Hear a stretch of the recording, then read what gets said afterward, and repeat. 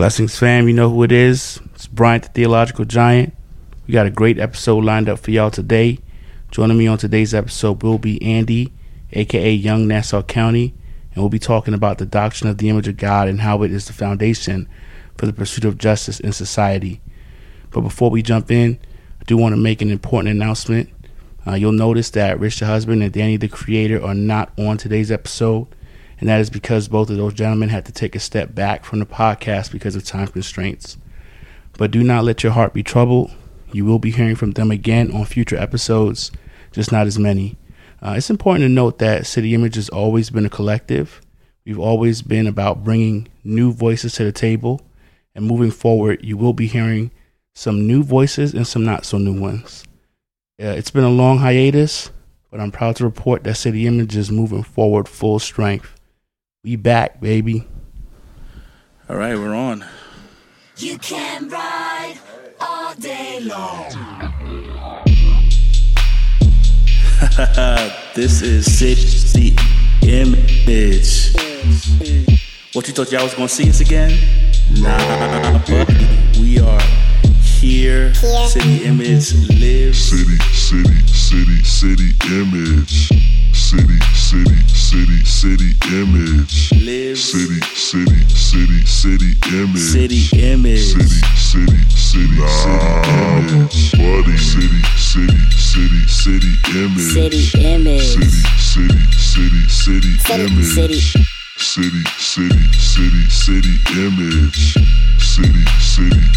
City Image. I love City Image. All right, guys, welcome back to City Image. We're talking the image of God and its foundation for justice issues. And I think, of course, we want to give a foundation for what is the image of God. And when we talk about that, what exactly does that mean? And so I'm just going to quote, I think, a very popular theologian. Talk to him, Brian. Everybody's got their spots, you know. Wayne Grudem in the systematic theology. Lil Wayne Grudem.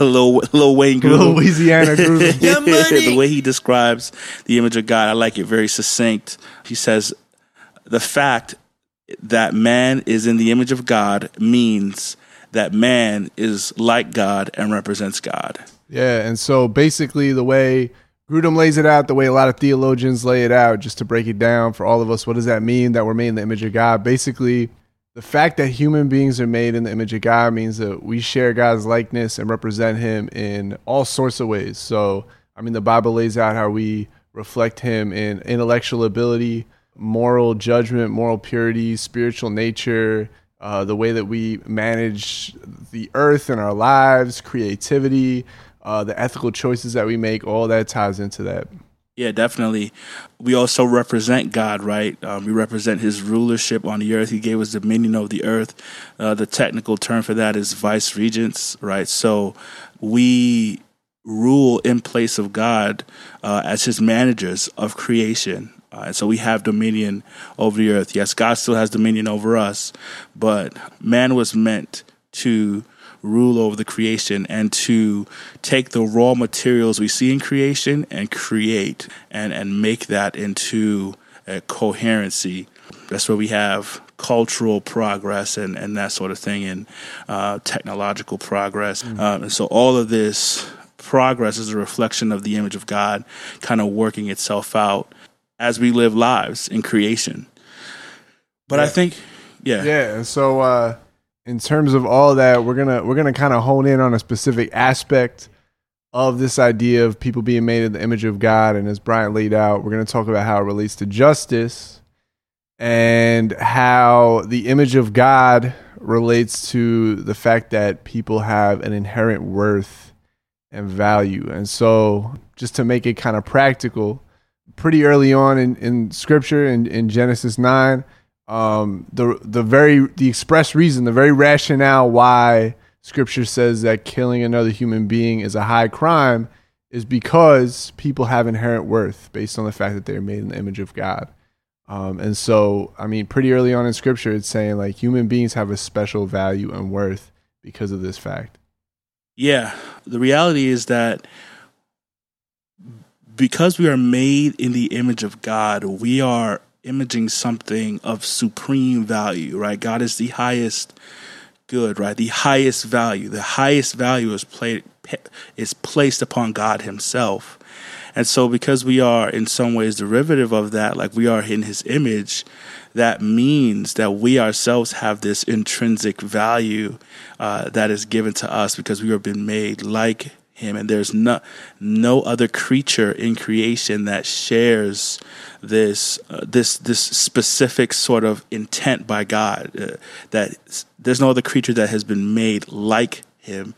And so one way I like to think about that is when a ruler, a king, makes a statue in his image, right? And all people are to honor that statue, kind of bow down to that statue, whatever the case may be. And if someone were to deface that statue, someone were to disrespect that statue, there would be consequences of the highest order, right? Because even though that statue might just be made out of clay or whatever the case may be, the fact is it is imaging something of supreme value. And so therefore it has been given to it intrinsic value and worth. So it's not a perfect analogy, but I think it kind of communicates this idea that we are imaging something of supreme value. And so therefore, in an analogous kind of way, not in the exact same way, but in an analogous kind of way, we've been given a high level of value and worth ourselves. And just looking at what Scripture says with that again, I love James 3, verses 9, where it says, with the tongue we praise our Lord and Father, and with it we curse human beings who have been made in God's likeness. Out of the same mouth come praise and cursing. My brothers and sisters, this should not be. And that so that cuts deep. It cuts deep, man. James cuts deep, man. Yo, he cuts deep. I love James. It's sometimes because as Christians we can become so theological and so theoretical, you know, and maybe we can exist in the mind of Paul theoretically. James like, no, your works. What are you doing? What are you doing? What are you doing? And so it cuts real deep to how we're actually living our lives out. Yeah, so how does James 3 open up that idea, once again, make it practical about this idea of the image of God? Yeah, man. So I think it's interesting because, one, if you think about the idea first of just cursing, right, that seems very small and very minute. Like, okay, I curse somebody or whatever. But the value of human beings are so important as such that even you disrespecting someone with your words is seen as a violation of, it's seen as a sin against God. Why? Because we've been made in God's likeness, right? And so imagine how much more things like if I stole from you or physically hurt you or harmed you or something like that, right? I mean, just our words in and of itself and the way that we talk to people it can be a violation of the value that God puts on human beings, right? Yeah, and it's a matter of hypocrisy too. Yeah, he's saying if you turn around, if you say you love God, if you're praising God, you're singing worship songs, yada yada yada, then you turn around and you're violating a human being. Yeah. You don't really love God. Exactly. Like it's exposing the hypocrisy in your heart. Right there. So, because an extension of loving God is loving who he made in his image, right? God has put value. So it's almost like the reverse of that is true. When you attack human beings, you attack God. Yeah. Right? Because God has put human beings in his image. And so it is an assault on God to do this. And so we cannot say we love God, but we disrespect his image by disrespecting people. Yeah. You cannot do that. It is disrespect to God. So it's a contradiction to bless God with your words, but with your tongue curse human beings. Yeah. Right? Yeah. So what are some ways you feel like the church ignores this? That's a good question, man. I think number one, I don't want, when I say number one, I mean one way in which that happens is the belief that dealing with justice issues is kind of opposed to the gospel, right? Or something that is secondary, tertiary, right? Or distraction. A distraction to the preaching the gospel. Yeah. And because because we've seen, and we have to be honest, an overemphasis on justice issues to the point where the proclamation of the gospel has taken a backseat. I think sometimes Orthodox Christians, evangelicals, whatever term you want to use, have gone in the opposite direction and said, well, because all they ever talk about is justice and they don't care about the historic Christian faith and preaching that, we're going to focus on preaching it, and justice issues kind of take a back seat, right? And there are entire theological systems that have been put together that talk about the fact that justice is something, or cultural transformation and dealing with justice issues is something that the church should not have as a part of its mission. And those ideas I disagree with, but I think that's there, right? This idea that, well, you know, the earth is perishing. Jesus is coming back anyway, right? Kind of like what Paul was dealing with the Thessalonians, where they just wanted to stop working and just wait for Jesus.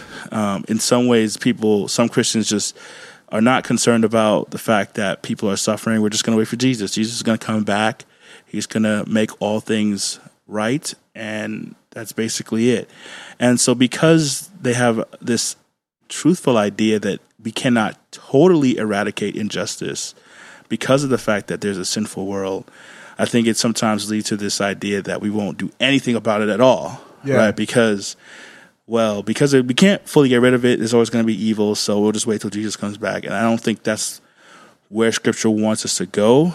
I mean, obviously, we recognize that in this age, we'll never create a utopia where there's perfect justice in all areas of society.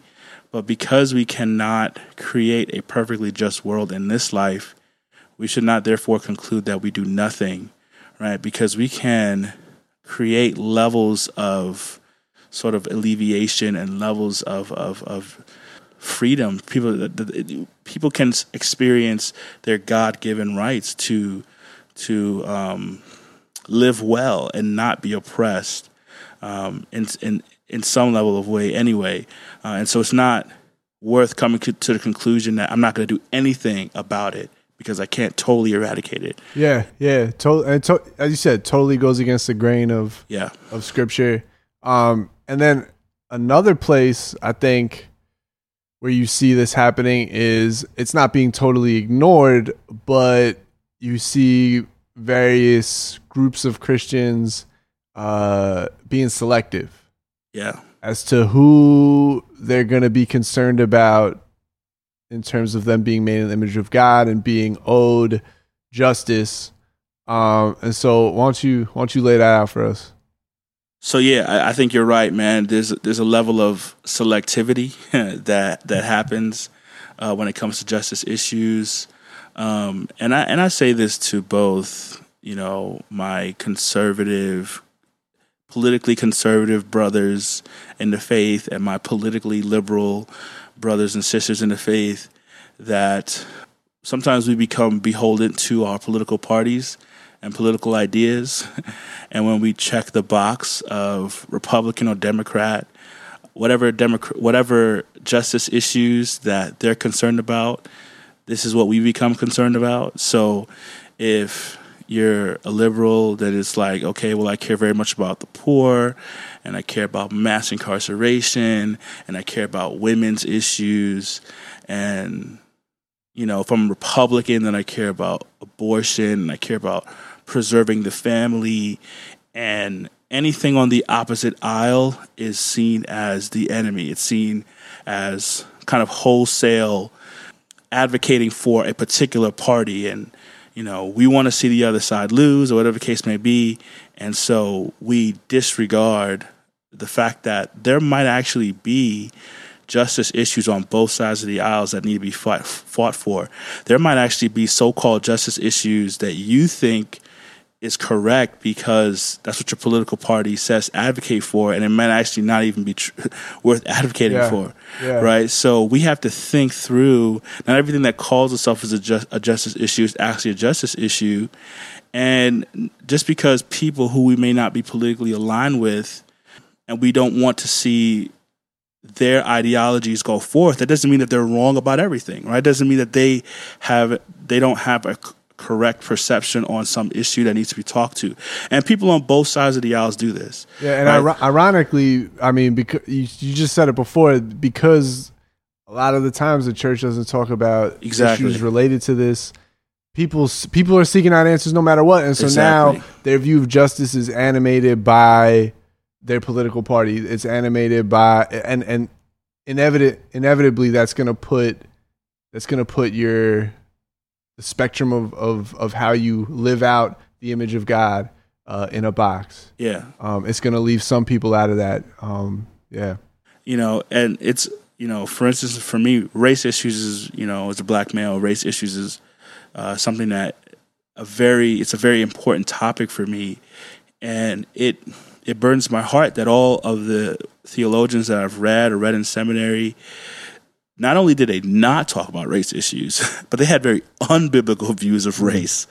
And so I know friends, and I know even myself, who was kind of traumatized. We're traumatized by the fact that people who we consider to be intellectual heavyweights of the Christian faith did nothing or even worked against the cause of this particular justice issue. And so now, in order for us to rightfully deal with these issues, we've got to come from secular thinkers who have oftentimes done a way better job. Not to say that all of their ideas are correct, they certainly isn't, but they've often done a way better job of articulating the pain, the suffering, and articulating ideas about justice concerning race issues, right? And so this looks, like you said, it leads to us looking for other ideologies to give answers to these questions, because it's a very felt and very real oppression that, in this particular case, is felt by minorities, but no one in the church is talking about it in a robust way, right? Or very few. I mean, we've started to have thinkers now that have come forward and have begun to do this, but historically speaking, it's been very selective. It's been very selective, right? Yeah. So, that level of picking and choosing what justice issues I'm going to strive for has been problematic. So I just want to give a shout out to the AND campaign. I mean, I know the AND campaign, has been an organization that's tried to think past simply left and right. And don't hear me saying, because I know some people are like, oh, well, you're trying to say that, there's nothing wrong with some of the ideas on the. I think there are wrong ideas that need to be opposed. But I think another thing I wanted to say though is, people might be saying, well, I think this is a justice issue, but some of the other things that other Christians might say are justice issues, I don't agree with, right? Like I don't agree that race is still a thing, or the abortion issue. Oh, I see that, but it's very complex, and I don't know. We should be fighting for that, and that sort of thing. And we could do a whole nother podcast on this, but the only thing that I want to say is that, kind of like what Andy was saying before, we have blind spots. All right, because the image of God has been marred by sin, we are going to not always have our ethical proclivities, right? I don't want we're not gonna always reason correctly when it comes to ethical issues, and we have cultural blind spots. We have moral blind spots because sometimes our desires overpower what we know is right to do. And so we have to be willing to listen to people. It's so key. We should be humble enough to say, you know what, I might not see that this is something that I need to look and think about, but let me at least really give critical thought to this and not just dismiss what other people have to say, because even though people may come to wrong conclusions when it comes to justice issues, because like I said before, not everything that calls itself a justice issue is a justice issue. And some people might come to wrong conclusions. Sometimes even under those wrong conclusions, there can be truth. There can be something there that is worth picking up on. Listen, when people say they're oppressed and they start marching about it and, acting real serious about it, the reality is there's probably something going on. Like people don't like to be oppressed. Yeah. People don't just like that. You know what I mean? So I think it takes a measure of humility to say, what could I possibly be missing here?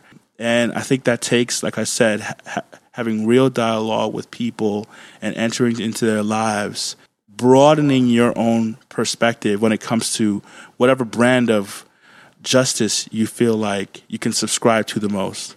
Yeah. And I just looked it up, and proclivities is a word. It sounds like a word that E40 made up, but it's actually a real word. Oh gosh, I couldn't think of I knew as soon as I said it, like proclivities, really, Bryant.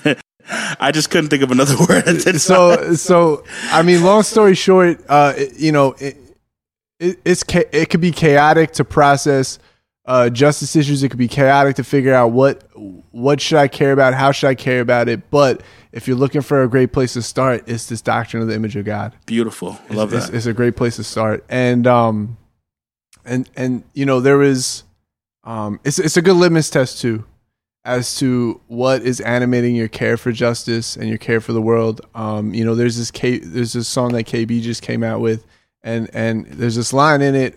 He says, "Yes, I love my neighbor more than I love his papers."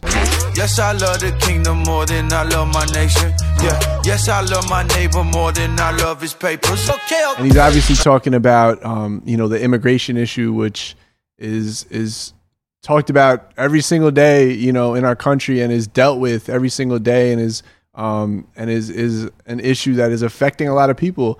And as complex of an issue as that is, that line just goes to the bare bones of it, where if you really believe that these people, documented or not, are made in the image of God, then at the very least, you're going to be seeking a way for a holistic solution for them so that they can flourish. Yeah. Right. And that's a complex issue. Yeah. That not all of us and many of us are ill-equipped to think through. But if that line offends you, or if that line makes you upset, then it's kind of a litmus test. Okay, maybe what's animating my justice is something other than scripture, or something other than this very core issue that people are made in the image of God and have inherent worth and value and should be treated as such. Exactly. So just getting real specific, you might have different views on immigration, but I think we have to actively oppose separating children from their parents, right? Mm-hmm. You know what I mean? Like what Donald Trump wanted to do, right? It's like there are certain limits that's just like, no, this is a violation of dignity. This is a violation of dignity. This is, causing trauma and hurt, right? How we deal with illegal immigration is one thing. And I think there are some justice issues that we can talk to there. But one thing we can't do is say, now we're going to cause harm and kind of disguise that as justice, right? Hard justice. No, that's actually harm. Yeah. It's causing trauma. Yeah. And it's completely and utterly unnecessary and ungodly. Yeah. Right? So, the image of God gives us a parameter to think through our justice issues, because honestly, we may not ever come to a conclusion on what's right to do, but we can avoid certain very wrong conclusions that historically we've gotten into just by consistently remembering this doctrine, right? Putting it to the front, yeah. And it gives us a framework, but it also gives us great resources. And we're talking about human rights every single day. We are talking about justice issues every single day. You scroll down your newsfeed and every other post is about a justice issue. Every other post is really down to a question of human rights. And everyone's in on this conversation. In the culture, inside, outside of the church, in our society. But it brings up a great question. Why do people say human rights exist? If you go up to the average person on the street, what would they say? Have we really thought out this idea? And it might seem like an irrelevant topic because a lot of people would say, okay, well, human rights are just self-evident. Right. But practically, that's not a really strong argument. And I would say, just not to cut you off, but Yeah, go ahead. historically, human rights have not been self-evident. No. I mean, we can just see very clearly. I mean, most of us would realize that the Holocaust was appalling, but there was an entire government that did not think so, and an entire culture that looked the other way while it was happening, right? Yeah. So I think sometimes we don't want to ever fall into, well, it's self-evident, we don't have to think about where human rights come from. No, historically, there are very clear examples of it's not always been self-evident. Yeah. And so just to kind of get to the definitions real quick, we're talking about, and this is Nicholas Wolsterstorff, he's a philosopher. He lays out human rights as the right not to be killed, tortured, defrauded, or abducted, not by virtue of being a particular race or gender, or being of a certain moral character, or being able to contribute to society and the economy. We have rights simply by being a human being. So some people may be far better human beings than others in various respects, but all are equally human and therefore share these rights equally. So it's this idea of unconditional rights. Where do unconditional human rights come from? And if you get into kind of on a more academic level, it's just why do people say human rights exist? Outside of people say, if you push God out of that definition, the average answer will be because we have a certain capacity. We're able, what is the difference between a human right and an animal, and why do human rights have different rights than animals, right? And it really comes down to capacities. We are able to do certain things. We're able to process and experience certain things. Therefore, it's just the best intuitive answer that people could give. And that might sound okay or plausible, but that's a short road from that to basically human rights being conditional. Yeah. And only existing for a certain class of people. Yeah. Only existing for a certain race or certain ethnicities, or whether certain people have certain documentation or not. Well, whoever we perceive to be the most advanced gets the most rights. Yeah. If you're going to actually go ahead and flesh that out in real time, at the end of the day, if you take this idea of people being made in the image of God and having inherent worth and value that it's not conditional upon anything about them, ultimately, it's really just who's in power. They get to define who has human rights. And that's what it comes down to. Someone who did a great job of processing this and who was probably the most effective at actually standing up for human rights in our time was Martin Luther King. And at the core of the way that he processed and expressed human rights, it had nothing to do with capacity. It had nothing to do with some sort of abstract idea of freedom. But he called out power and said, look, black people are made in the image of God. And there's a law higher than the law that you're putting, is Jim Crow law that you wanna kind of oppress people with, that says that that's true. Right. And so he called out power and had great resources to do it, which quite frankly, I don't really feel like we don't have those resources anymore to do that. And it's very difficult to make a moral argument against power that's violating people's human rights without that. So to bring this to Earth, to bring this back to the practicals, Bring it to Earth, not Mars. To not bring it to the moon or even some other planetary object. There's this pretty interesting theme, this pretty interesting trope, if you will, in the media, and how the media covers victims of murder, victims of crime, victims of getting deported, if those victims are black and brown. And a lot of media critics are talking about this, and shout out to Citations Needed, did a really good job of documenting this, but it's called The Perfect Victim. One example of kind of where I'm going with this is last year, right? St. Patrick's Day, 2017, a white supremacist drove from Baltimore to New York with the express intent of killing a black person, and he murdered 66-year-old Timothy Kaufman. what was really interesting was after this murder happened, and this dude literally killed him, walked to the police, and just like turned himself in, admitted to the crime. And the way that the news covered this, so the Daily News, in reporting this, actually went ahead and talked about Timothy Kaufman, who is the victim, talked about his 11 prior arrests. And the New York Post, right? So here again, both sides of the aisle reporting on this, right? Talked about how this dude, after he got stabbed, came into the police precinct and was, quote, combative with the police. So, you know, in terms of how they covered this, and I mean, that's kind of that's a very egregious case, but I mean, if you look at the way that if an innocent person gets shot, like, you know, how they reported on Trayvon Martin after Trayvon Martin got killed, and Fox News talking, like, criticizing the way that he was dressed, right? The Miami Herald, it talked about his prior suspension, somehow dug that up, like that was a relevant thing. It's making the value of these people conditional on their past behavior. Absolutely. And not on the fact that they're a human being that's made in the image of God. Exactly. And this idea of the perfect victim, the flip side of this is that, you know, reporting on different stories. So if you remember Ahmed Muhammad, the clock kid, the kid that built that clock in Texas, and they thought it was a bomb. And so, right. So in kind of talking about why this was bad, that this kid got suspended and like taken out of school for this thing that he didn't do, they cited the fact that he wanted to go to MIT, that he forgave the school and the police for doing it, as if that was the reason why we should look at this as a bad thing. And if you look at the way that, you know, politicians, the way the media talks about dreamers, and how they were brought here by no fault of their own, so they shouldn't be held, you know, they shouldn't be punished in this way.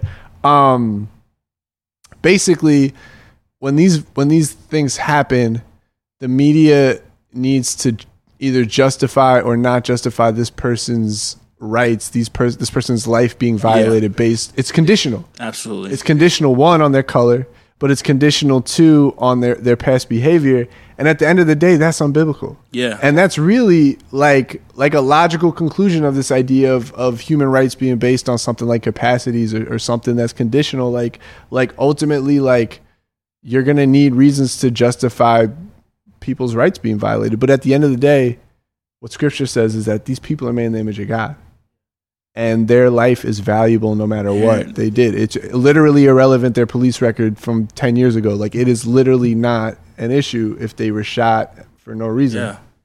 Yeah, same thing. I remember Mike Brown. And when Mike Brown was killed by the police officer, they were talking about, he was a thug, and New York Times said he was no angel. He was no angel, and he just robbed a store beforehand. And it's this idea that because you did bad things, you're becoming less and less valuable, right? Your intrinsic worth is going away. I would conversely to that, when you do quote unquote good things, right, you should be cared about more. You should be given more value. If you're a pillar to society. Yeah. And I mean, I don't want to downplay the fact that we love the fact, like, when someone has really touched us and done great for the community, like when they die, it's sad because you feel like there was this great light. It's a benevolent thing to you know what I mean? To want to defend them in that way. Exactly. Like, I don't want to say that there's no like reason when, you know, someone who has blessed us in a tremendous way is no longer with us. We want to reminisce on how they were, course, you know, how they did all these great things, right? Yeah. But the reality is they were valuable before they did all that. Mm-hmm. They had dignity before they did all that. Yeah. The opposite of that is when someone does wrong, their image doesn't go away. Yeah. It's by virtue of the fact that you've been created human, you have it. So we must respect people regardless of what they've done, right? So, you know, and so that's huge. We see this playing out all the time. It really does hurt me, you know, when someone gets killed, you know, black person gets shot, whatever. Let's get all the facts, right? And when you start hearing that, let's get all the facts. It's like, okay, what did he do to deserve the fact that he got killed, right? There's this looking for a justification. It's like, no, somehow the way this person was dressed, or their prior something from 5 months ago, 10 months ago, their past. Yeah, and it's interesting to think about why we do that. I don't want to go down a rabbit trail. I think a lot of that is evil, but I think a lot of that is we don't want to come to the conclusion that yes, terrible things happen to good people. You know what I mean? Yes, we still have to love people that we don't like. Something in the human heart doesn't want to do that. And so we try to, when someone innocent gets killed, we want to, justify it or whatever we do to try to make it better. No, it's the ugly truth, right? And people have value, whether their behavior sort of connotates that or not, right? Just because someone begins to act subhuman doesn't mean that they're no longer human. Mm-hmm. You know what I mean? They may begin to do things that, is not a truly human way to live, but that's what repentance is for. That's what, restoration is for. They have not lost their humanness because they are acting out in ways that we see as subhuman. Right? Yeah. And so this idea of the image of God, it's unconditional, it's universal, and at the end of the day, it's hard to make a moral argument for human rights without it. Yeah. And with it, you have great resources to be able to do that. Now, we can live this on a real macro level. Yeah. Go ahead. I know you got a bunch of things to say about this, but we're all guilty of violating the image of God in people. Yeah. And it could get, it's not just a macro societal structural thing, but it's a personal thing too. Exactly. So I don't want anyone to listen to this podcast and say, oh, that's great. Yeah, that's for the people who say all lives matter and that's for the justice system. And no, it's all of us. We've all participated in degrading the value of other people. I think of a couple of things. One, how do you treat people you know? Yeah. Right? Yeah. I mean, do we talk about justice issues on Facebook or do we march? And those are all good things, right? But then do we turn around and we go home and we blast our roommate? Right. Do we hate on our ex? Come on. Hate on your ex. Come on. I'm just stunting on my ex. Do we denigrate our family? Like, really, that's the beautiful thing about this idea of the image of God is that it's so vivid, it's so all-encompassing that it's not just going to animate the way that you see justice and issues like that, but it's going to animate the way that you treat your neighbor, literally your neighbor that's right next to you that's being annoying, that's like not acting, I love what you said because it's almost like one tweet will be Black Lives Matter and fight for justice and the next tweet will be screw so-and-so, F so-and-so. Yeah. What that James verse? Read that James verse again. Yeah, right. I mean, let's go back to what James said. Right, he, with the tongue we praise our Lord and Father, and with it we curse human beings who have been made in the image of God's likeness. Out of the same mouth comes praise and cursing. Brothers, this should not be, right?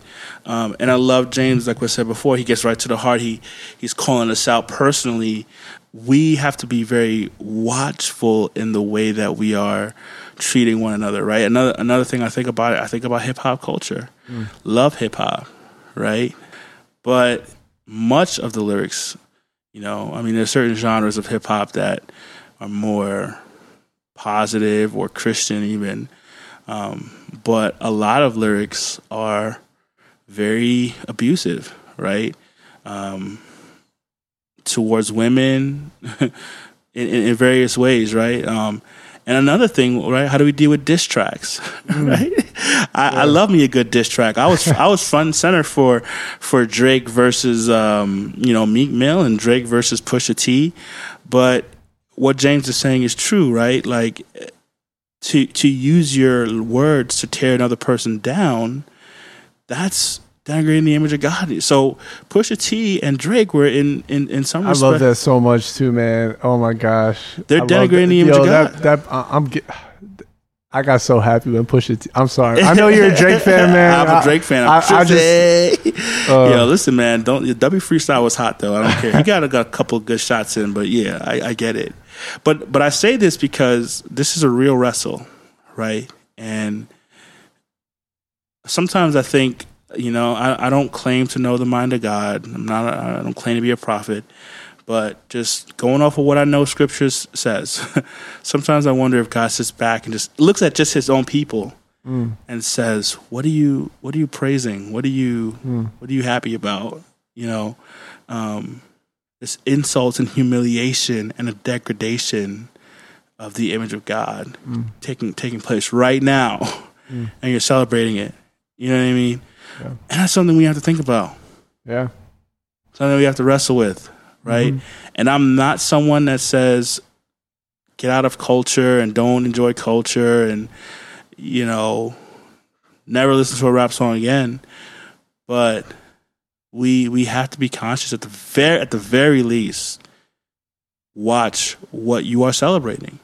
You know what Process I mean? It. Actually be discerning. Are you being consistent? Yeah. Are you being consistent? Right. Yeah. And so that's a very real thing. Another thing. Loving your enemies, right? I think the very basis for why Jesus says love your enemies is bless, do not curse, is to uphold the image of God in your enemies. And so I'll say this, a thing I personally struggle with. Obviously, Trayvon Martin was killed back in, I believe, 2012, and there's a new documentary coming out about him soon. Jay-Z's behind that. I remember everything surrounding that and post that with George Zimmerman and how we were grieved over the fact that this man had killed this boy and got away with it. And there's no doubt that many, many people would be happy if George Zimmerman were to be shot and killed. I'm not going to lie. I might take some pleasure in that. It may sound terrible, but some part of me feels like, you got what you deserve, right? But I think that the calling of Scripture is to leave vengeance in the hands of the Lord, is to recognize that God will judge, right? Is to have faith in divine justice, right? Not saying that we should not have fought to see George Zimmerman get justice in this life, but because the court systems, in my opinion, failed to give justice to Trayvon, I think to want to see any harm come to George Zimmerman would be to denigrate the image of God in George Zimmerman as a quote unquote our enemy, right? As someone that we would think would deserve some sort of punishment for what he did to Trayvon. How much faith do you have that God saw and God will judge rightly and accurately, right? Loving your enemies is not saying, therefore, hoping that your enemies see no justice, but it's recognizing that God is the one that will give justice, right, in due season. So I think that's another very key thing that we wrestle with, that the image of God and upholding the image of God has to be core too. So it's seeking justice, but it's also all these relational things. It's how we're thinking about our brother. It's how we're loving our sister. It's how we're forgiving the people who have harmed us. You know what I mean? So. Yeah, and that's so rich too, because we are honoring the image of God in people when we hold them accountable to standards of justice too. We are honoring the image of God in leaders when people in power act like devils. Yeah. And we're honest about it. Yeah. That honest. So, God is holding them to a higher standard. And just as you said, God, the image of God in them means that they're managers of this earth.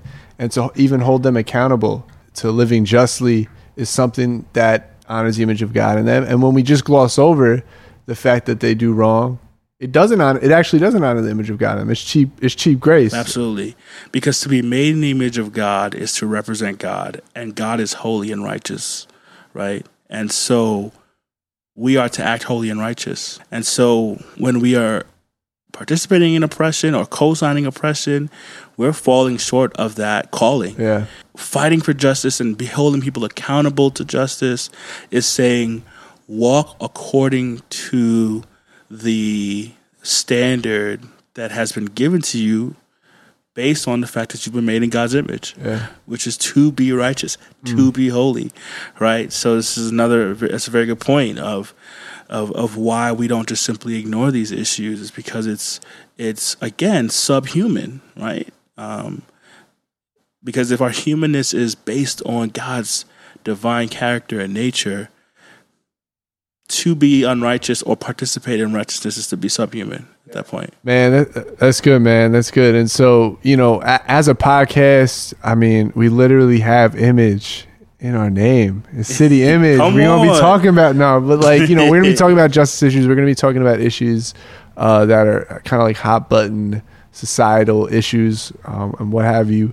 But man, we just feel like this gives a basis for it all. Like, we got to give a foundation for why we're even talking about this. We're not just talking about this stuff because it's popular. We're not just talking about this stuff because it's like a soapbox that we want to get up on, but we're talking about this stuff because it's close to God's heart. Absolutely. That's good stuff, man. Well, this is it, man. This is our triumphal re-entry back into the game, man. City Image is here. This is Bryant Theological Giant signing off. Young Nassau County. All right, guys. See you guys in the next one.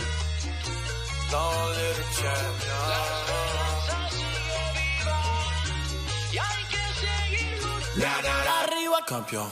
Yeah, Southside. Arriba, campeón.